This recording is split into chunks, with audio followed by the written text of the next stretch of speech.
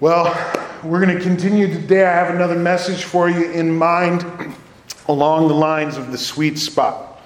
Proverbs 25:16 asks that great question, do you like honey? And all the world said amen. We love honey. It's sweet and it's wonderful and it's tasty. But then Proverbs says, well, don't eat too much or it will make you sick. Pooh Bear found that out, did he not? Honey tastes good, but you can't eat too much of it. And so we've been asking this question, is it possible to have too much of a good thing? Is it possible to have too much of a good thing? And over the past few weeks, we've talked about joy. We've talked about work ethic. We've talked about humility, freedom. Today, I want to talk about comfort. Is it possible to have too much comfort? So everybody here, just get comfortable. Because it's going to be a real long sermon. No, that's not what I meant. Just get comfortable because I want us to be thinking about comfort today. Is it possible to be too comfortable, to have too much comfort? Because I think we can make a decent case from Scripture that my comfort is pretty important to God. I think we can make a pretty good case. Let me give you some examples. 23rd Psalm, the Lord is my shepherd, so on and so forth. What does the fourth verse say? It says, even though I walk through the darkest valley, I will fear no evil, for you are with me, your rod and your staff, they comfort me. There it is. It's God's job to make me comfortable, isn't it?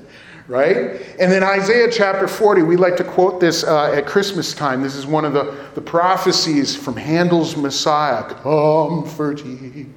Comfort ye my people. I'm sorry, I'm just having a moment here. Comfort my people, says your God. I thought perhaps you'd sing the antiphonal part with me, but I don't know. There you go. Becky, I was looking in your direction. Psalm 46. This is one of my favorites because many Sunday afternoons I go home after a long morning of preaching. I like to put on my comfy clothes. I like to lay down on my sofa and I like to just be still and know. Right? Psalm 46:10, be still and know that I am God. What about Jesus? What did Jesus tell us about comfort? He said a lot of things about our comfort. One of the very first lines that Scripture records he ever spoke.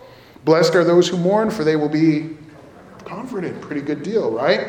And of course, his hallmark call to his disciples, come to me, all you who are weary and burdened, and I will give you rest. And you just can't rest if you're not comfortable. Right? I think we can make a pretty good case from Scripture that my comfort is important to God. You know the drill. I'm going to do the bait and switch here, right? I think that scriptures like these and others that we could add to them have led to some pretty bad teaching in the church. It's led to bad preaching. We have a lot of preachers. You can find them on YouTube. You can find them on TV. You can find them in churches up and down the streets whose primary message is that God wants you to just be happy and comfortable. God just wants you to live your best life, right?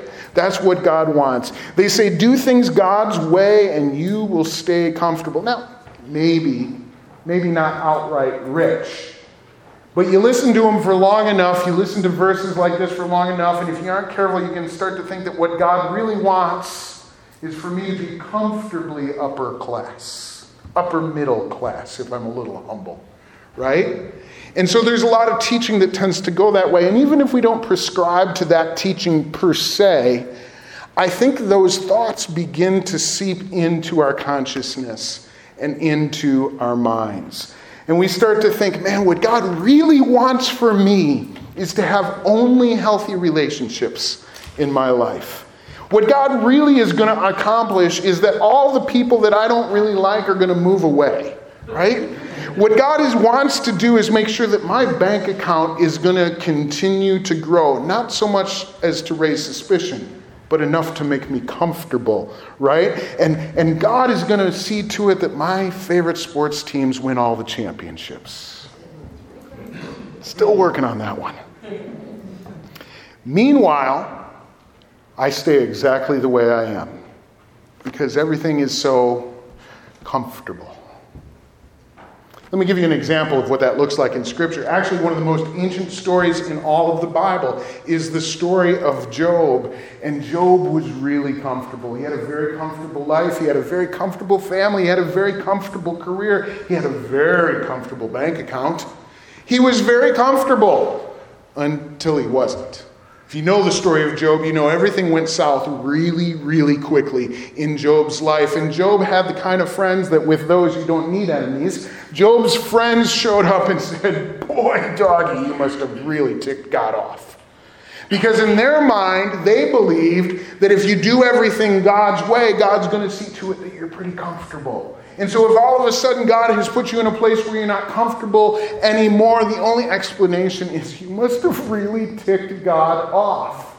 Now, Job knew he hadn't ticked God off, but he kind of believed the same things that his friends believed. And so the only explanation Job could come up with was, well, God must be evil. Because he was also under the impression that if I do things the right way, God will take care of me. And I know I've done things the right way, and yet God doesn't seem to be taking care of me. God must be mean. That was the conclusion Job came to. And this conversation in the Old Testament goes on and on and on, chapter after chapter, with God just kind of listening to them going, "Oh, my word." Literally, my word. See what I did there? And it's not until the end of the story that God chimes in and actually tells Job, here's what you've missed. Here's what you've missed. Sometimes God's best plans for our lives take us outside our comfort zone.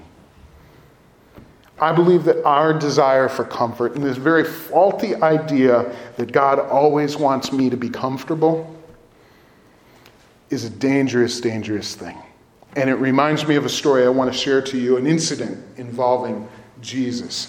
Now, this is a story, you're probably familiar with it. Maybe you've heard the transfiguration of Jesus. It's recorded in 3 out of the 4 gospel accounts. Matthew tells the story, Mark tells the story, and Luke. They all tell the same story. I'm going to read the account from the book of Mark in just a moment.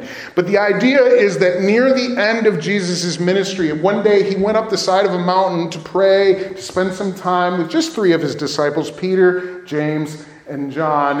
And so the 4 of them went up the side of this mountain. And while they were on the side of the mountain, the Bible says Jesus was transfigured before them, which means, it explains, suddenly his appearance changed. His clothes became dazzling white. There was just bright light shining all around. And the 3 disciples looked and realized, oh my goodness, Jesus is having a conversation with 2 other guys. And they looked and they recognized that those guys were Moses and Elijah, which is really odd because Moses and Elijah had both been dead for several hundred years. Weird. And so they have this experience on the mountain. They see all of this is going on. They're not sure quite what to do with it. And so I'm going to read to you from Mark's account what he says happens, beginning in Mark chapter 9, verse 5. Peter said to Jesus, "Rabbi, it is good for us to be here. Let us put up 3 shelters, one for you, one for Moses, and one for Elijah." In other words, what Peter is saying here is, let's get comfortable.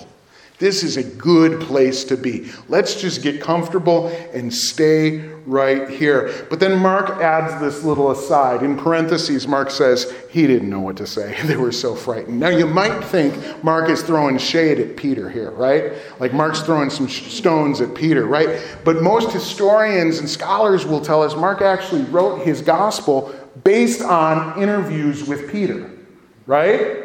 So Mark isn't trying to, throw any shade at Peter. What probably happened here is years later, Peter's telling Mark the story, and he's like, I have no idea what to say. I'm scared out of my tree. And so Mark includes that in the story, right? Then it says, then a cloud appeared and covered them, and a voice came from the cloud. And the voice said, "This is my son, whom I love. Listen to him." Suddenly, when they looked around, they no longer saw anyone with them except Jesus. And I included the first line from the next story, or the next paragraph, because I think it's important. They didn't see anything about Jesus. And the very next part of the story says, as they were coming down the mountain. So nobody's building anymore. Nobody's making plans to just stay put because it's so comfortable. Finally, they're moving on. And from that point forward in the Gospels, Jesus is laser focused on Jerusalem. That's where he knows he's going to go to die. Comfort is definitely no longer part of the equation. And I just believe that if we want to find the sweet spot when it comes to our own comfort, That is, if we want to make sure that we're pursuing God's will rather than pursuing our own comfort, we would do well to learn a few lessons from Peter. And the first one is this: if we're telling God what's good, we've grown too comfortable. If we're telling God what's good, then I think we've grown too comfortable. Did you notice that that's what Peter did? He said, Rabbi, it is good for us to be here. Like Jesus needs to be informed what's good. Do you remember the story in the Gospels of the rich young ruler who approached Jesus and said, hey, good teacher, how you doing? And Jesus looked at him cockeyed and said, why are you calling me good? There's only one good. Who's good? God is good. So why are we informing God as to what's good? God, in case you didn't notice, this is good. And God says, I think it's funny that you think that. Rabbi, it is good for us to be here. I want you to notice the contrast. Peter is saying, I like this. Let's just get comfortable right here. We can build a little man cave. We'll have a sofa in there. I think I can get Wi-Fi up on this mountain. We're going to be really good. Let's just make ourselves comfortable right here. But Jesus has a very, very different perspective, doesn't he? He says, no. I have a mission. I have a mission. There's work to be done. It's time to move on. Mark didn't include this in his account of the story, but Luke in his gospel tells us that Moses, Elijah, and Jesus were actually talking about Jesus' mission to go to Jerusalem and give his life up as a ransom for many. And so Jesus in this moment, is it good that he should stay on this mountain? No. That wouldn't be good at all. Jesus has work to do. But Peter's like, it's good. If we just stay here, it'd be really good, Jesus. No. If we're telling God what's good, maybe we've flipped things around. Now, I am not suggesting that following Jesus should be some sort of painful drudgery, right? On the contrary, following Jesus should be a life marked with joy, right? Paul says we move from glory to glory. Like, this is exciting. This is exciting stuff. But sometimes, I think it's hard for human beings to see beyond their own comfort zone. It's hard for us to see what God wants us to see when we limit the possibilities of his will for my life to what makes me most comfortable. I'm going to tell you the story of Amos, who was a prophet. We read his writings in the Old Testament. God spoke through Amos to the nation of Israel, trying to get Israel to listen and pay attention. Israel needed to recognize and respond to the needs of marginalized people in their very own society. And God had been trying to tell Israel, you got to listen up when I'm talking. You got to pay attention to the people living just down the road from you that are hurting. But Israel wasn't listening. And the reason Amos says they weren't listening on God's behalf, the reason, because they were too comfortable. Read these words from Amos chapter 6. Amos speaks on God's behalf. He says, woe to you who are complacent. You lie on beds adorned with ivory, and you lounge on your couches. And he goes on to say, and you spend your days eating fine food and listening to good music and drinking expensive wine and pampering yourselves at the spa, focused only on your own comfort. And therefore, you've missed out on what I've been trying to tell you. You know, a lot of times when I'm talking with folks, maybe somebody's trying to make a decision. Do I go on this path? Do I go on that path? And they want to talk it out with their pastor. They're maybe conflicted or struggling with the choice. It's not unusual for me to hear somebody say something like this: I think God would just want me to be happy. And in many cases, when they're saying that, they're referring to their income or their relationships or a job choice or a living situation, something about a life circumstance. Do I go this way or do I go that way? And I'm struggling with this, but I really think the bottom line is God would just want me to be happy. Or God would just want me to be taken care of. Or God would just want me to be safe. Or God would just want, and they fill in the blank with comforting words. And I have to say, in some cases, they may well be right. Maybe often God is leading us to decisions that can bring us to a place of tangible, real blessings in our lives. I'm not saying that's a bad thing. What I am saying is we cannot use our own comfort level as a way of determining what God really wants for us. We can't tell him what's good. It has to be the other way around. And there's a really, really practical reason why that's the case, and here it is. Comfort in what's known may just be fear of what's unknown, right? A lot of times I tell myself, well, I'm comfortable in this situation, but is it really that I'm comfortable in this situation, or is it that I'm afraid of the unknown? I'm afraid of what might come next. Comfort in what's known may just be fear of what's unknown. Did you catch that in the story about Peter and the transfiguration here? He wanted to stay and get comfortable, but the storyteller tells us immediately why. He says, but the disciples were frightened. Yeah, let's stay here and get comfortable. But really, he was saying that because he was scared out of his tree. Everything was changing. He didn't know what that would look like. If they were to head down that mountain, what's going on? How would that change? Would we lose what we have here if we move on? Are we going to lose that? I don't want to lose that. I'm afraid of losing that. Their fear was a big part of why they didn't want to move on. I remember several years ago sitting on the sofa very comfortably in my family room looking out. We have a large sliding glass window that looks out on the backyard. There's a patio right there. And there's a bird feeder. There were several goldfinches perched on the finch feeder just outside our window. And I kind of happened coincidentally to look up and see the goldfinches. And just instantaneously there was this dark shadow. And a hawk swooped out of the sky and plucked one of those goldfinches right off the feeder. I told you a very happy story last week about little Mo, the bunny, right? Well, this week it's a sad story about the goldfinch who was eating his lunch and then became lunch before he even realized what happened. This hawk swooped down, plucked him right off the feeder, and then landed in the yard a few yards away and just proceeded to have his goldfinch lunch. Now, what was really interesting about that, I was like, whoa, cool. Sorry.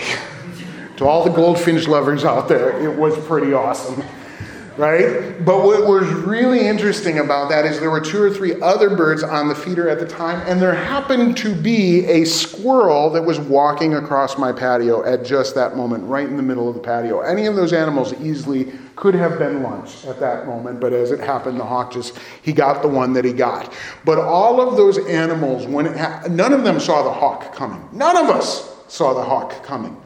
But as it happened, just as quickly in an instant, every one of those animals froze solid and did not move. One of the goldfinches was hanging upside down and just continued to hang upside down. I'm like, don't move, right?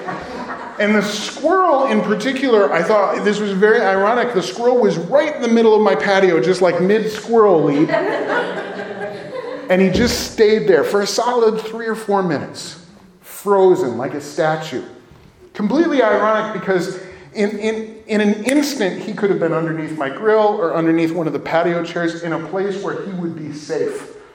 I mean, granted, the hawk had already moved on, but who knows what else is up there, right? He could have been safe, but here he is out exposed in the middle of the patio. If we don't move, they can't see it. He was scared out of his tree. Frightened. And his response was, don't move. Stay right here. Have you ever felt like that? Have you ever been so scared you didn't want to move? And it doesn't really make sense. It's not logical. I mean, again, I'm inside. No hawk's going to carry me off, right? It's easy from the cheap seats, right? But I'm looking at this squirrel being like, buddy, you're going to be his brother's lunch if you don't move under, find some cover. But he's like, no, I'm good here. If I move, I'd be afraid to move. I'm too afraid to move. I think that's what fear does to us. I think that's what it does. It paralyzes us. It might be comfort. It might feel, we might tell ourselves, well, I'm just very comfortable here. But really, really, really? No, you're afraid. You're afraid of what you don't know. I want you to think just for a moment about kind of the biography of Jesus. What the Bible tells us about his life. It says he was born out of wedlock while his family was on a trip to a crowded vacation town. right? So he wasn't even born at home. He was born in the garage behind the Days Inn because they had gone on vacation that weekend, right? In his early childhood, he lived as a refugee in Egypt, a foreign country. As a kid, he returned to Galilee, and Galilee was kind of a rogue state in Roman-occupied Palestine. He left his learned trade behind. Now, the Bible doesn't talk too much about this, but we assume that he had picked up carpentry from Joseph. He didn't start teaching until later in his adulthood, probably about 30 years old. And so it seems likely that he made his living as a carpenter. So we assume at some point he left that behind in order to begin traveling and teaching and raising followers. He spent his early teaching career mostly in kind of the backwater rural communities in the area. But gradually he moves and focuses on Jerusalem, the big city, and it's there that he really becomes famous, or depending on your perspective, notorious. Literally, Jesus' life is all over the map. He's just going back and forth and around big city, tiny burg, home country, foreign nation, you name it. He's had that experience. What I mean here is he's got no real place to call home. Right? That was one of the problems that the people in his day had with the prophecies of the Messiah. We had prophecies that said he'd come from Egypt. We had prophecies that said he'd come from Bethlehem. We had prophecies that said he'd come from Nazareth. We had prophecies that said he'd be in Jerusalem. And people were like, obviously that couldn't be all one person. And Jesus said, watch me. Watch me. No real place to call home. Always on the move. Now think about what he told us. Follow me. Follow the man that was always on the move. There's something about following Jesus that demands us to constantly strike out of what's familiar into the unknown. Psalm 84 is a psalm that might be familiar to some of you because it's got a number of lines that found their way into a worship chorus that we used to sing pretty regularly. It's the psalm that says, "How lovely is your dwelling place, O God Almighty, my soul yearns, even faints for you. For better is one day in your courts, better is one day in your house than 1,000 elsewhere." Right? Some of you remember that one. Well, there's a verse in the middle of Psalm 84 that didn't find its way into the lyrics of that song. And I want to read it to you now. Psalm 84 verse 5 says this: "Blessed are those whose strength is in you," check it, "whose hearts are set on pilgrimage."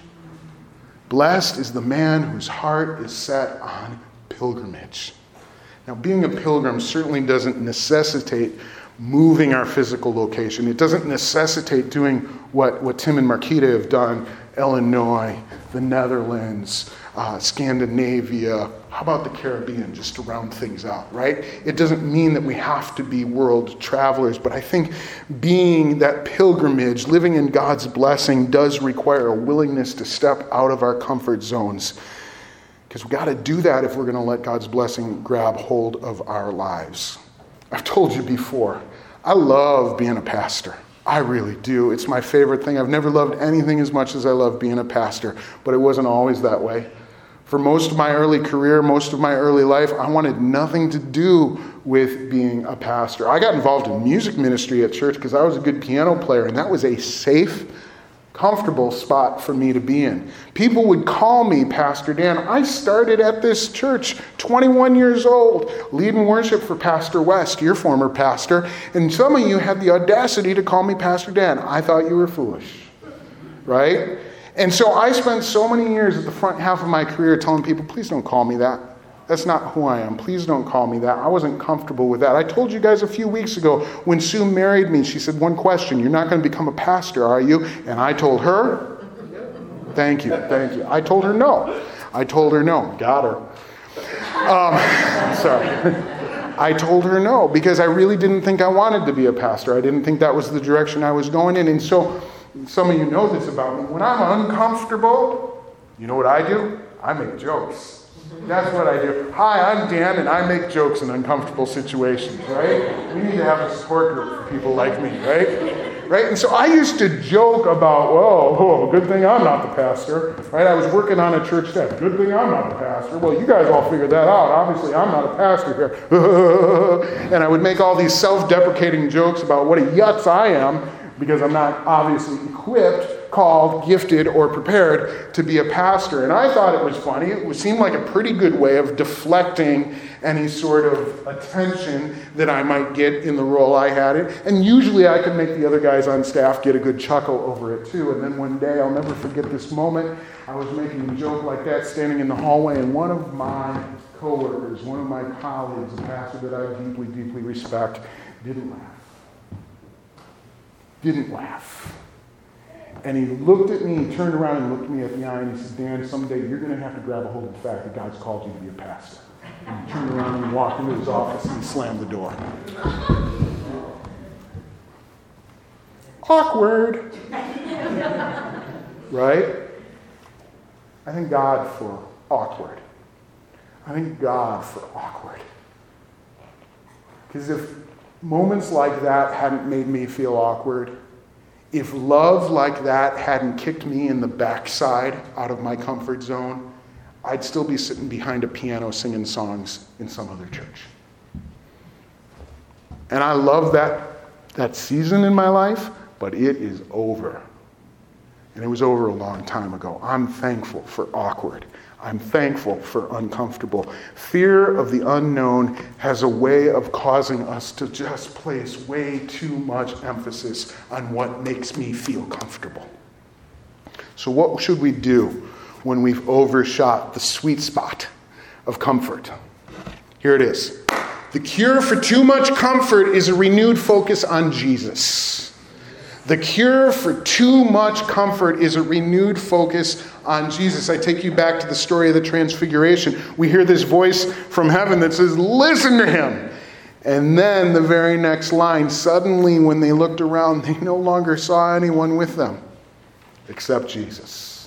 Now this is it's part of the reality of the story, right? The miracle. They saw Moses, they saw Elijah, and then in that moment, all of a sudden, Moses and Elijah are gone. It's part of the story, but I think it's deeper than that. Listen to him, the Father says, and Peter and James and John look around and they go, oh my goodness, all I can see is Jesus. And I pointed it out to you when I read this story. We get to that point where all they can see is Jesus, and what's the very next thing that happens? Now they're ready to move on.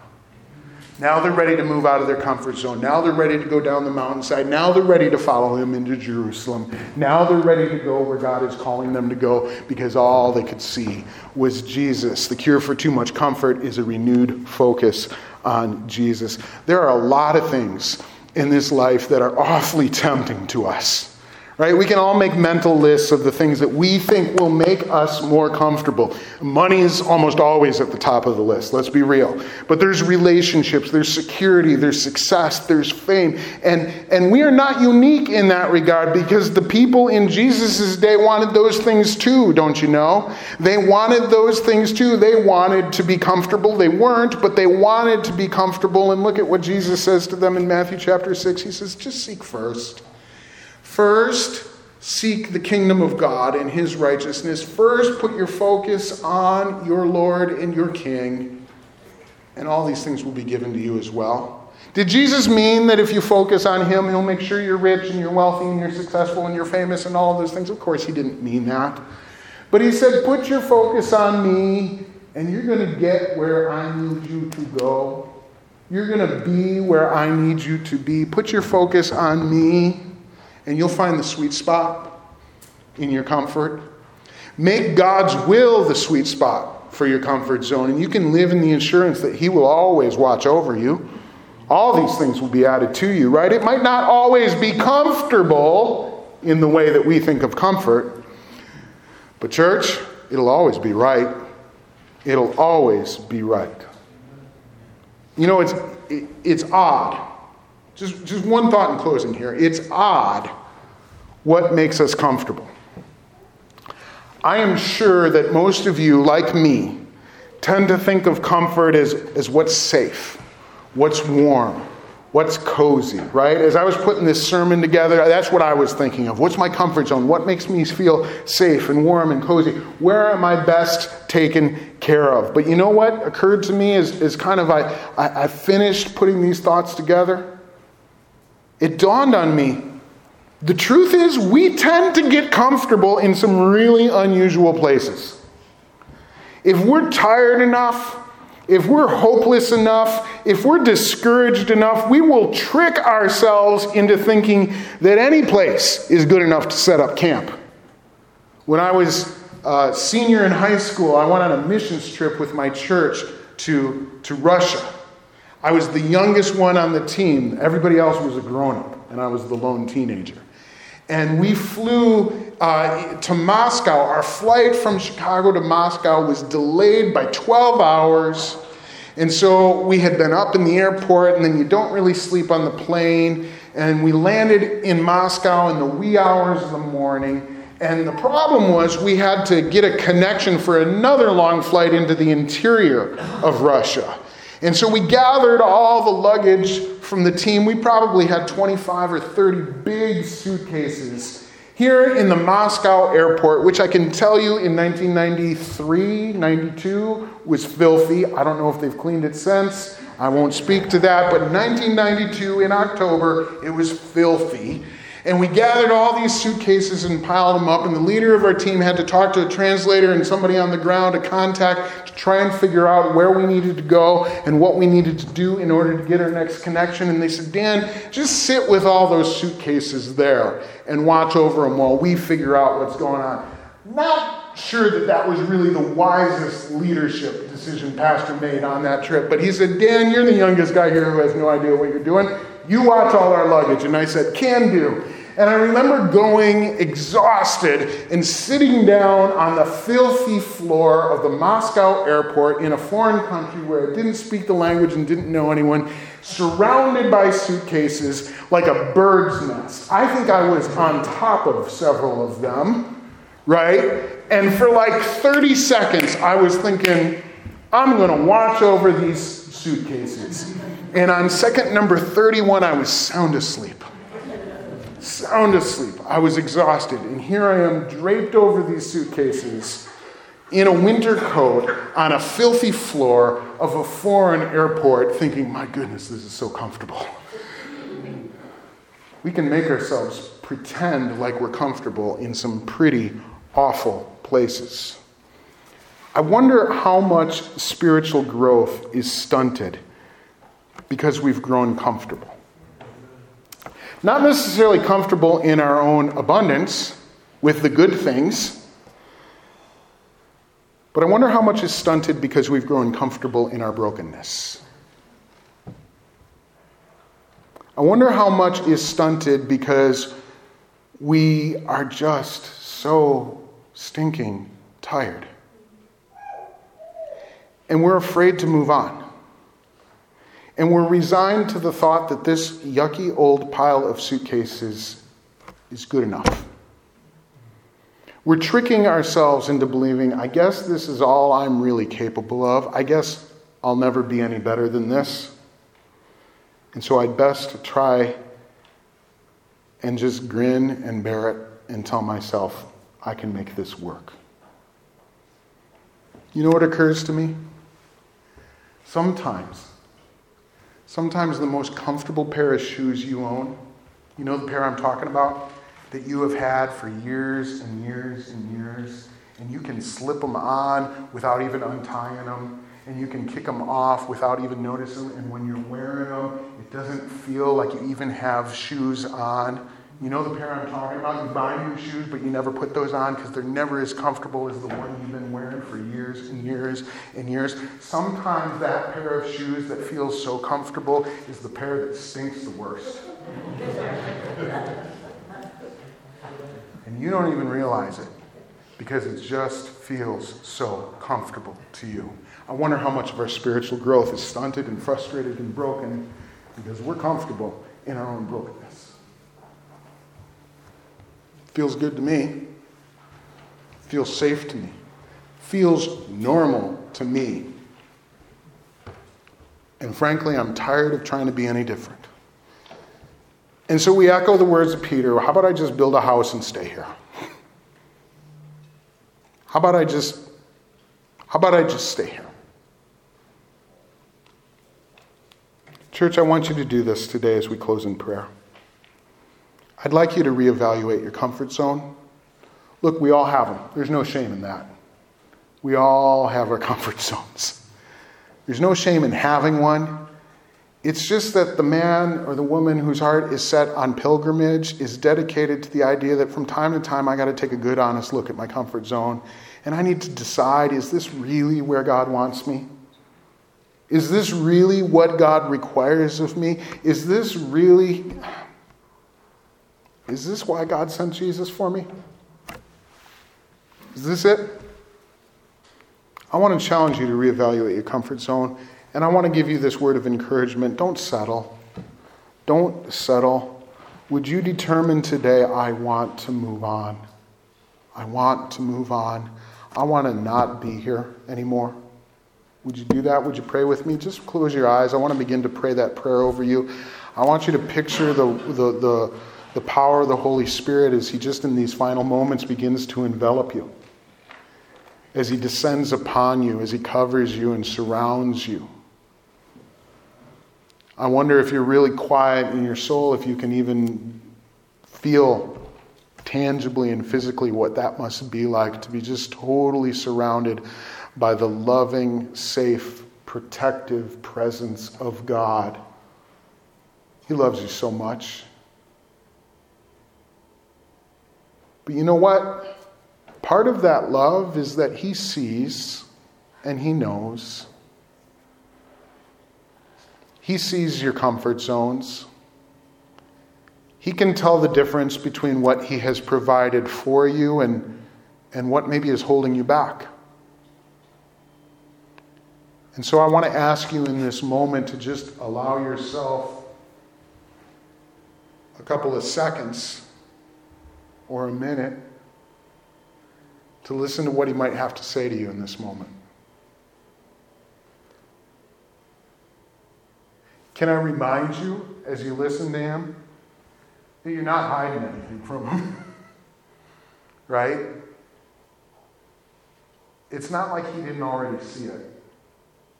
It's not like He doesn't get it. And it's not like it's going to be a surprise.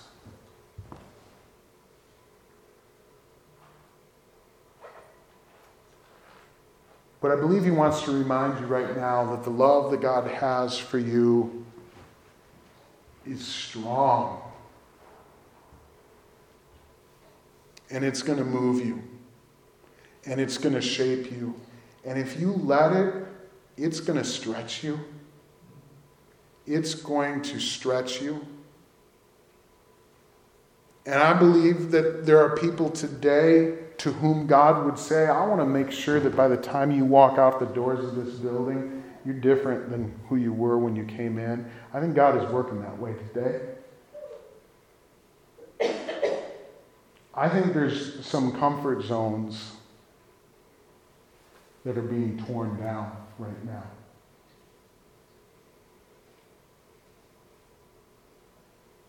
And so here's what I'd ask you to do. I'd ask you to make a commitment in your heart right now that says, God, I want to be different. I want to change. I want to see some of the patterns in my life that have held me back. I want to see them destroyed because I know this is not who you saved me to be. As you say that, I want you to hear this. There is no shame in saying this. Do you know that the Word of God says there is now therefore no condemnation for those who are in Christ Jesus? Right? When we come to Jesus and say, well, this stinks, there's not shame in that. God says, I know it stinks. That's why I sent Jesus. And that's what we're here doing.